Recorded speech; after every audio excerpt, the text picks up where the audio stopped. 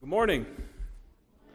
It is good to be back with you folks after so many years. We were last here in 2019, pre-pandemic, pre-all that stuff, and pre-building project that we had at the center. So a lot has happened in these last few years. God's been really good. The biggest blessing when we came here, we had 2 grandchildren, and now we have our 5th on the way this November. So that's really exciting, and seeing our boys grow and become the men that they have become, and their wives. It's really exciting. Our youngest son is a worship pastor at a mega church there in North Carolina, and our oldest son is my associate director at the center part-time, but his full-time job is in security systems, and he's really moving forward in that career, and we're so thankful for that. And we're thankful for your prayers.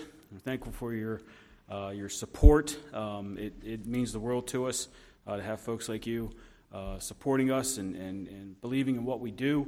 I believe what we're doing is important. I think that I shared in the morning in the Sunday school hour that I've had 9 men called to full-time gospel ministry since we've gotten there in 2016. And I really believe our purpose from God. I've studied the life of Winston Churchill. He knew his purpose as the prime minister was to lead the country through war, but he came to believe that his personal purpose as a man through that time was to inspire the English people to keep a stiff upper lip and keep moving forward, and that was his personal purpose. And I've often thought about that, and I know what my purpose is in military evangelism, and it is to reach the lost and disciple and all that, but I think my personal purpose is to raise up the next generation of Christian leadership.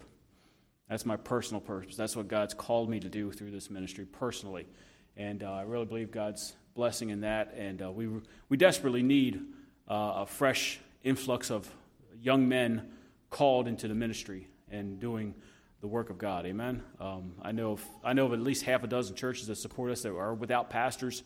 One of them hasn't had a single application in 6 months. Not a single application, and they're on all the job boards. So we really desperately need that next generation. And I said all that to lead into the sermon this morning because each one of us has a personal mission, a personal purpose in the gospel. And if you open up to Luke chapter 24, we're going to look at this last meeting of Jesus before his ascension that night in the upper room. And he's talking to the disciples and giving them a kind of a clue into what their mission is. And that's the title of the sermon this morning, Understanding Your Mission. And the fact is, missions isn't just about money. It's not just about sending missionaries around the world and across the street. Missions is about you, personally. You have a mission from God. You are called to be involved in worldwide missions and to be involved in missions right here at home. You, whether you realize it or not, are a missionary. A missionary has to be trained, though. And so today we're going to talk about what Jesus wants a missionary to know, how he wants a missionary to grow, and where he wants him to go. And he has just walked the road to Emmaus with Cleophas and the other disciple, and those two, once they realize it's Jesus, he disappears out of their sight. They turn back and run back to Jerusalem to tell the apostles their story. When they get there, the apostles tell them, yeah, we've already heard that. In fact, Peter's already seen him. And they're standing there in this locked room. They're scared because, their master has been executed, so they figure they're next. And so they're in this upper room, locked doors.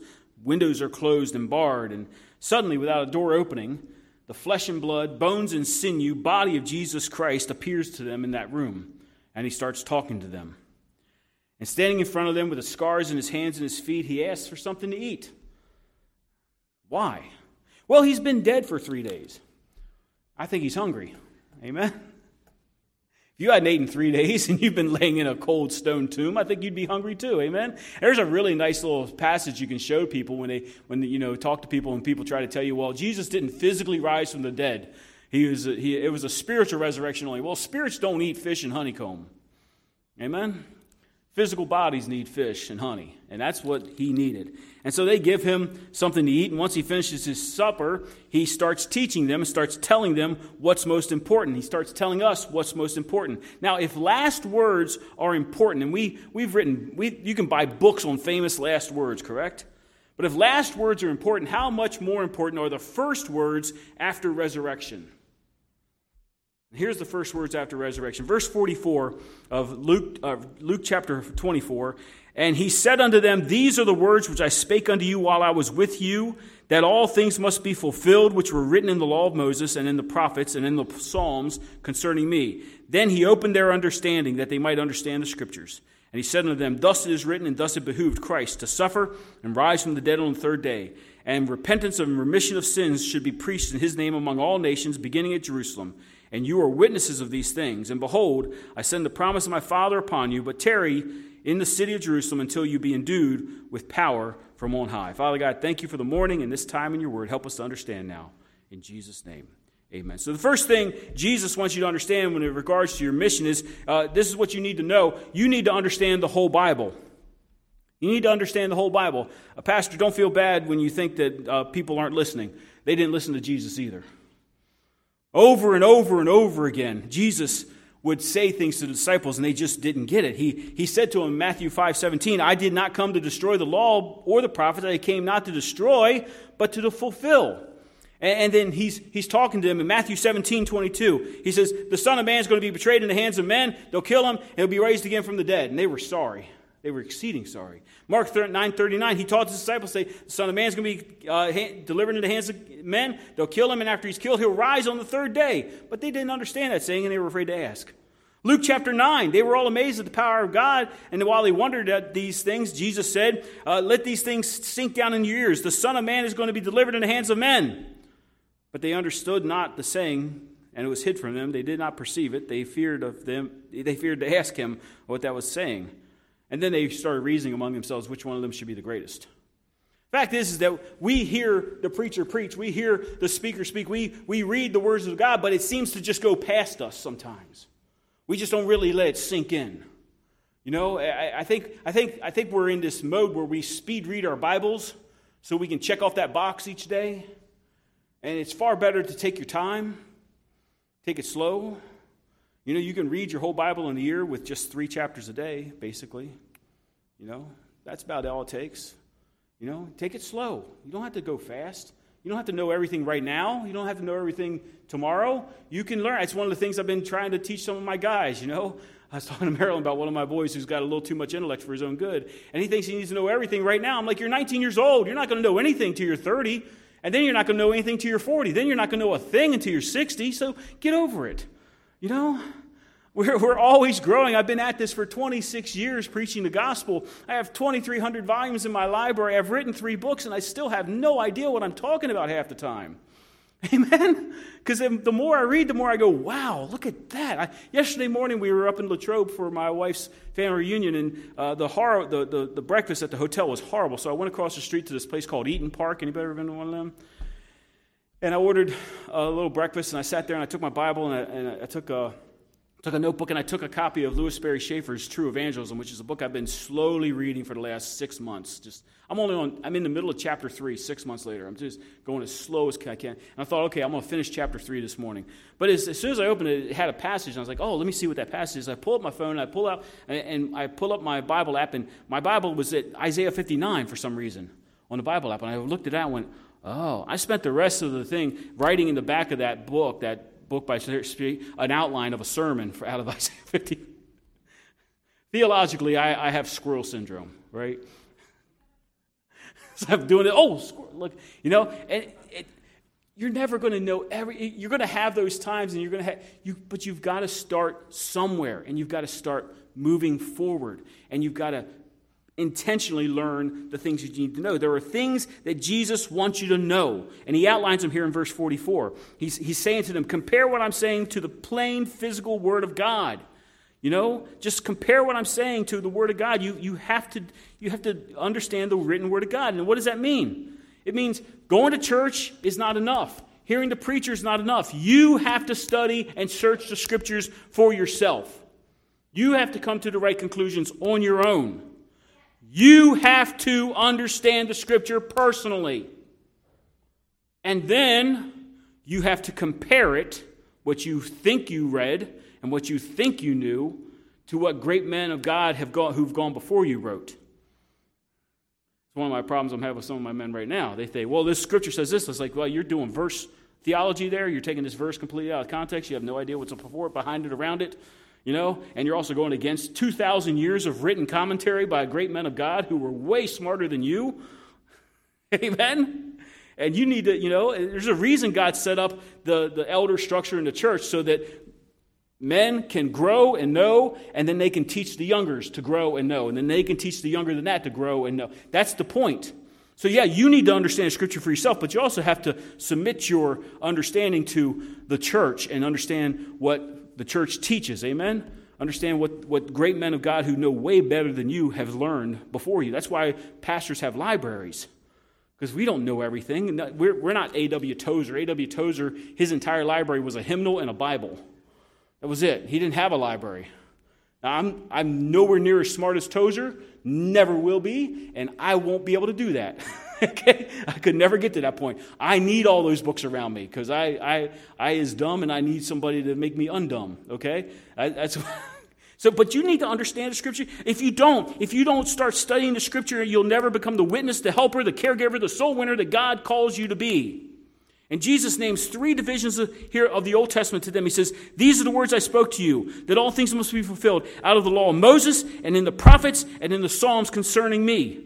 3 divisions of the Old Testament at that time that they had to have a firm understanding of, and you need to have a firm understanding today. You need to understand the law of Moses. You need to study the law because that's how you show someone their sin. That's how you show yourself your sin. The law doesn't save. The law has no justification within it. The law has no righteousness in it. There's no redemption within the law. All the law does is point a finger at you. But you need that finger pointed.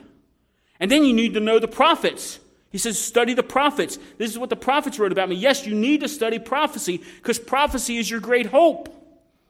Prophecy is the only thing that gives us hope in a world like this. I mean, this world is seriously in a handbasket. Heading somewhere. I mean, we're in dire trouble. I stood in my pulpit in 2012 after Oberfell in Bel Air, Maryland. I stood in my pulpit and said, folks, in 10 years it's going to be pedophilia. And everybody looked at me and said, Pastor, you're out of your mind. Where are we at? 11 years later, where are we at? This world is falling apart. But if you know the back of the book, you don't get so upset. Amen? If you know that the next great thing on the calendar for God is Jesus stepping out of the clouds and saying, come up hither, okay? 1 Thessalonians 4, Revelation chapter 3, I mean, come up. If you know that, you don't get so upset. You're just looking for the upper taker, amen? Not the undertaker. I know, and if you're looking for the coming, you got a crown waiting for you in heaven. I know someone in this room who has that crown, that's my wife. Because we can't drive down the road without a big bank of clouds and a beam of sunlight coming through. She doesn't go, yes, come on, Jesus, right there, step out, right there. That's her every time she sees clouds like that. So you need to know the prophets. That's your hope. And then you need to know the Psalms. And that includes all the poetic books, Psalms, Proverbs, Song of Solomon, Ecclesiastes, even Lamentations. Because that's your worship guide. That's what reveals the depths of your soul. You need that. So listen, you don't need a special touch from Jesus to understand the Scriptures. You don't have to come into this. He doesn't have to come in here and breathe on you like he did in John chapter 20, where he breathed on them so they received the Holy Ghost, and then they understood. That's basically what happens here in verse 45, and he opened their understanding. You don't need that, because if you know Jesus Christ as your Lord and Savior, you have the Holy Ghost in you right now. I threw all my Marines for a loop the other night, because I told them, I said, here's the problem. And I told my Sunday school teachers this when I was a pastor all the time. Don't you ever tell your little children, now, before you do something, think, would I do this if Jesus was standing right next to me? Because he's not standing right next to you. Because if you're a child of God, he's standing inside of you. And what you're doing, you're making him do with you. Ouch. My Marines looked at me and went, No, Dave, don't say that, Dave. Don't say that, Dave. I said, Jesus is looking at your phone with you. And what you look at, you're making him look at with you. And they went, oh, no.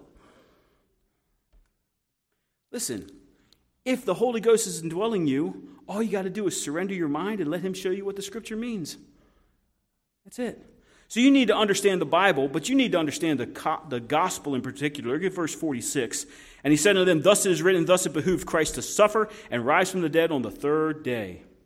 Jesus sums the gospel up in as few words as possible because the gospel is simple. Did you know that? The gospel is really simple. It's not complicated. We don't need to complicate our gospel. I'm reading that Louis Berry Schaefer book, True Evangelism, and the first 3 chapters are just his soteriology. That's it. Just him going through soteriology and describing everything. And he makes it so complicated and so simple all at the same time. But when we're talking to folks, when we're explaining to people about Jesus, and we're explaining what they need, how they need Jesus in their lives, we don't need to make it complicated. We need to understand that the gospel is simple. Jesus says, here's the gospel, real quick. Christ suffered, he died, and he rose from the dead on the third day. That's it. That's the gospel. Paul tried to sum it up in as few words as possible, but the problem with Paul was he was a preacher. And preachers can't say their names in under 20 minutes. 1 Corinthians 15:1, moreover, brethren, I declare to you the gospel which I preached unto you, which also you receive, and wherein you stand, by which you're also saved, if you keep in memory what I preached to you, unless you believed in vain. Then he finally gets to it in verse 3, for I delivered to you that, first of all, what I also received, how Christ died for our sins, according to the Scriptures, and that he was buried, and that he rose again the third day, according to the Scriptures. So learn the gospel story. Learn how to share it. Be diligent about studying, asking questions. You should hear the questions we get at the center. Ask those questions. The thing I love about being at the center and doing what we do is because it's not a church building, so my 19-year-olds feel comfortable asking questions they would never ask in church. Amen? And you should hear some of the questions we get. And some of the topics we have to discuss around the table. It would shock you. But this is where these kids are today. And they need that. And they need somebody like me who has no filter and has no ability to be kind and considerate to just say it like it is. Unfortunately, that's what they need. They don't need somebody who's going to dance around it and pretend like it's all nice. They need somebody to just look them in the face and go, you're an idiot. And you're going to kill yourself if you keep this up. And they go, yes, sir. I told a deacon once he was an idiot, and I almost lost my church. But that's who I am. That's why I know that I'm called to this ministry. That's why I know that God put me in this ministry for a very specific reason, because my personality fits that Marine Corps mentality, fits that Navy mentality. This is where I'm at. This is what I'm supposed to do. And one of my jobs is to teach them how to keep it simple, stupid. Okay? Just give it a kiss. K-I-S-S. Keep it simple, stupid, right? We complicate things. Be diligent. Ask your questions. Understand basic Bible doctrine. But as you go out to reach the world, keep it simple. So there's things you need to know, but there's also ways you need to grow. And it's a daily, lifelong pursuit, understanding the gospel. It's a daily, lifelong pursuit. And you're always coming. Good preachers are always coming to new revelations, new realizations, and new understandings, fresh perspectives on the gospel story. Pastor, you could probably point to 3 or 4 times the last few years where you've read a passage for the 100th time and you went, whoa, what? Right? I'm there all the time, man. I'm going, wow, this is crazy. And I can't tell you how many times I read it. And I just see one nuance, one change, when I for the 10 years I worked as a sheriff's deputy, for 5 of those, I walked the tiers at a maximum security prison. And one night I came I think I had this Bible actually. Walked into the booking room and I threw my Bible on the table. And one of the booking officer, I think his name was Jason, he goes, Mason, haven't you finished that book yet? I said, yeah, a couple dozen times. He goes, why do you still read it? I said, because it's different every time I read it. Not in substance, but I see something new. Amen? Because it's alive and it's powerful. And it's sharper than a 2-edged sword. Hey, 2 Timothy 2:15 still says, study to show yourself approved unto God, a workman that needs not to be ashamed, rightly dividing the word of truth. So, you need to understand the whole Bible. You need to understand the gospel in particular. But then you need to learn how to use your understanding to help others understand. Look at verse 47. And he said, and repentance and remission of sins should be preached in his name among all nations, beginning at Jerusalem. And you are witnesses of these things. Folks, without a proper understanding of the gospel, you can't hope to help others. But once you know, you can start helping people. And the fact of the matter is that everybody you know, everybody in this town, everybody in this state, everybody in this country, and everybody on this planet needs to hear the gospel so they can make a decision. Everybody needs to hear it. And you go, well, what about the people who didn't hear it? They don't have a chance. Well, that's pretty mean. Well, what? You expect God to be fair? It's his playground. He built it. It's his rules. Amen? I fully believe with all my heart that children who are born before the age of accountability to die are in heaven. They're safe in the arms of God. But if they're not, God is still just and still righteous. Amen? Now, I'm convinced that that's not the case. But if that wasn't the case, I would still have to say God is just. Listen, those lost tribes that have never heard the gospel, when they die, that's why we need to get to them. And the fact of the matter is that we're not really worried. We don't need to worry so much about the lost tribes in the Congo or along the Nile or anything anymore as we need to worry about the lost tribes in downtown Baltimore and downtown Philly and downtown L.A. and downtown Cincinnati. We got lost tribes all over this country. I'm telling you, I told you, I talked to Marines who are 18, 19 years old, never heard of the Ten Commandments in their lives. Don't even know what it is. Never been in church a day in their life. Have no idea what the gospel is. And so everybody we meet needs to hear the gospel. And not all will make a decision. But if you give them the information they need, you've done your job. Ezekiel chapter 3 still says that when God says to the wicked, this, and you don't warn them, and they die in their sin, their blood's on your hands. But if you warn them and they don't change and they die in their sin, you're clean. I wonder how much blood's on our hands because we've refused to open our mouths because we're afraid of offending somebody. Can I tell you something? I've learned a couple things over the past couple decades. Number one, nothing offends people better than the truth. If you want to offend somebody, just tell them the truth about themselves.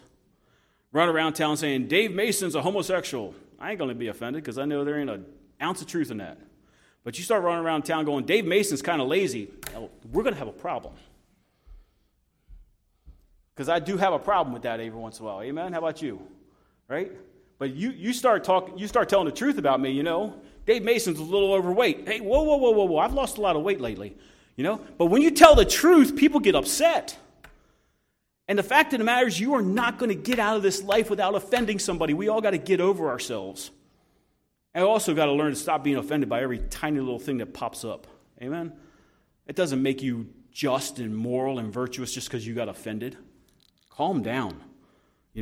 So start telling people about Jesus and don't worry about whether they get offended. Because I got news for you. They're going to wish they were offended when they're in hell. Just saying it like it is. They're going to wish you offended them when they were in hell. Don't you remember the story of Lazarus and the rich man? And the rich man looks over to Abraham and says, could you please send somebody to talk to my brothers? And Abraham says, they got Moses. They won't listen to him. They ain't going to listen to somebody if they came back from hell. Right? You know what that story tells me? There are people in hell right now praying for their relatives not to go there. So get to know the Bible, get to know the gospel in particular, get to know how to share the gospel with others. Use your tools. You got tools. Hey, man, anybody know the Romans Road? Right? Just learn. I mean, I have people tell me all the time, Dave, I would share my faith with other people, but I don't know what to say. You got one of these? Do you? Because if you do, you don't have an excuse to say, I don't know what to say. All you got to do is read it. Amen? That's all you got to do. Read it. Read it again. Read it over and over again. And then start praying. That book I'm reading, True Evangelism, the first 3 chapters are soteriology. The last 5 chapters are all about prayer. The whole underpinning of that book is prayer is real evangelism. No evangelism happens without prayer. Prayer is the truest form of evangelism. And that's where we fail the most because, the Holy Spirit moves when people pray. Amen? If we start praying, the Holy Spirit moves. Acts 4:31, they prayed and the place was shaken where they were assembled together. And they were all filled with the Holy Ghost and they spoke the word of God with boldness, man. You got to have the Holy Spirit involved because the Holy Spirit's necessary to salvation. 1 Corinthians 10:23 or 10:3 or 12:3, sorry, says, I want you to understand this, that no man speaking by the Spirit of God calls Jesus accursed, and no man calls Jesus Lord except by the Holy Spirit. So when we pray for the salvation of a lost man or woman, do we really believe that the Holy Spirit will honor our devotion to that cause and start moving on that person? Because the Holy Spirit needs to move on them before they can get saved. Amen? So we need to be praying for people.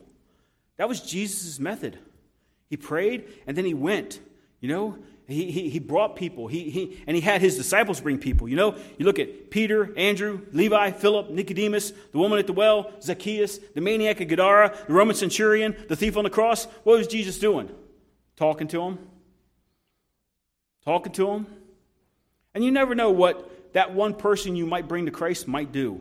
I mean, Andrew brought his brother Simon, who got renamed Peter, and on the day of Pentecost, 3,000 got saved. And I got news for you. Peter's not the only one who gets credit for the day of Pentecost. So does his brother Andrew for bringing Simon to Jesus. Anybody know who Ezra Kimball is?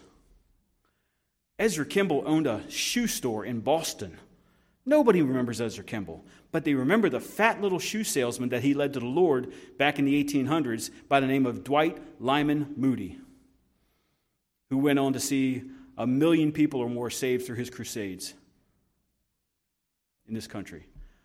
All of those souls that Dwight Lyman Moody saw come to Christ, they're accounted to Ezra Kimball's account too, because he brought him. I always told my Sunday school teachers, don't be so quick to put that little kid down. You never know what little kid in your Sunday school class might be the next Billy Graham or Billy Sunday. Amen? You never know. That little kid might be the next big thing. He might be the one that really gets it, and it's probably going to be the one that gives you the hardest problem, because it takes a really strong personality to preach to a lot of people. Amen? It might be that kid who was a mean little thing, right? You never know what that kid's going to be. But listen, it's scary. It takes guts. But I got news for you. The Lord never calls those he doesn't equip. So get out there and tell someone about Jesus and go. There's things you got to know. There's ways you got to grow. There's places you got to go. Go among all the nations, beginning at Jerusalem, right? The gospel started at Jerusalem. Had to start somewhere. But, Luke didn't just write Luke. He wrote Acts. And in Acts, Jesus tells us the order of the gospel, how it's supposed to be spread once it starts in Jerusalem. He says in Acts 1:8, you'll receive power after the Holy Ghost has come upon you, and you'll be witnesses to me both in Jerusalem and in all Judea and in Samaria and unto the uttermost parts of the earth. Did you get that order? It wasn't in Jerusalem and then Judea and then Samaria and then, it was and at the same time. You say, well, how can I go everywhere at the same time? You can't. But you can give everywhere. You can't go everywhere, but you can give everywhere. Amen? You can give to missions. You can send missionaries all over the country, all over the world, and you can be a part of that worldwide missionary outreach. Get that gospel into those inner cities where people aren't hearing the gospel preached at all. Get that gospel into those rural places where people aren't hearing the gospel preached. Get that gospel into those backwater places where nobody's going. You can be a part of that. And then while you're giving to help that happen, be witnessing here at home. Be telling everybody you can about Jesus while you're here. Because you just don't know how long you've got. We don't know. We don't know. Jesus could come back this afternoon. And we're all going to be very upset because we had a friend or an uncle or a brother or a coworker that we never witnessed to. I've got one. He's in hell now. He was my partner in the sheriff's office. I never gave him a clear presentation of the gospel. And he died a few years ago. And one day, at the Great White Throne Judgment, I'm going to be standing over there, and Tony's going to be standing over there. And after that's over, Jesus is going to have to wipe the tears out of my eyes, Revelation chapter 21. Because I didn't talk to him like I should have. I said a few things, but I never really pushed it like I should have. And I never gave him a clear presentation of the gospel. You got anybody like that in your life? Yeah. I'll guarantee you got somebody like that in your life right now. Don't wait. Talk to him now. Because you, my friend, have the power to change the world, to reach it.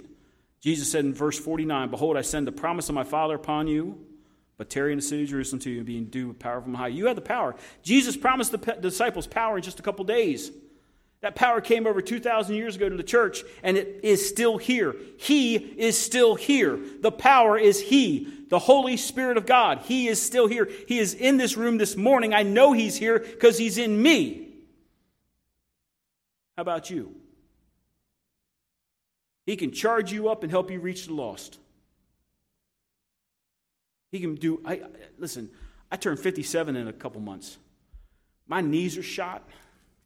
I've lost about 65 pounds in the last couple of years, and I still got 35, 40 to go, trying to get myself back in shape, because I don't want to be 70 years old and barely able to move. I want to be, my dad's 78, and he can't walk much at all. I don't want to be that. I want to be Chuck Norris when I'm 85. Amen? I want to be kicking things over and stuff. I want to be powerful. You know why I want that? Not because it's going to make me look cool or anything like that. I want that because that's going to give me the energy to keep preaching and to keep walking across the street and to keep talking to people. I want that energy so I can keep doing the job God called me to do. How about you? What are you doing today? You got the power to reach the world. And again, you might not be able to go very many places, but you can give. You go, well, I can't give that much. What good's that? Well, there was an old lady with 2 mites, and Jesus said she gave more than everybody else. It's amazing what God can do with just a couple pennies. So understand the Bible. Understand the gospel in particular. Use that understanding to give the gospel to everyone you know. And then make sure that you know what you should know, grow as much as you can grow, and go wherever you can go. It really is just that simple. Pastor.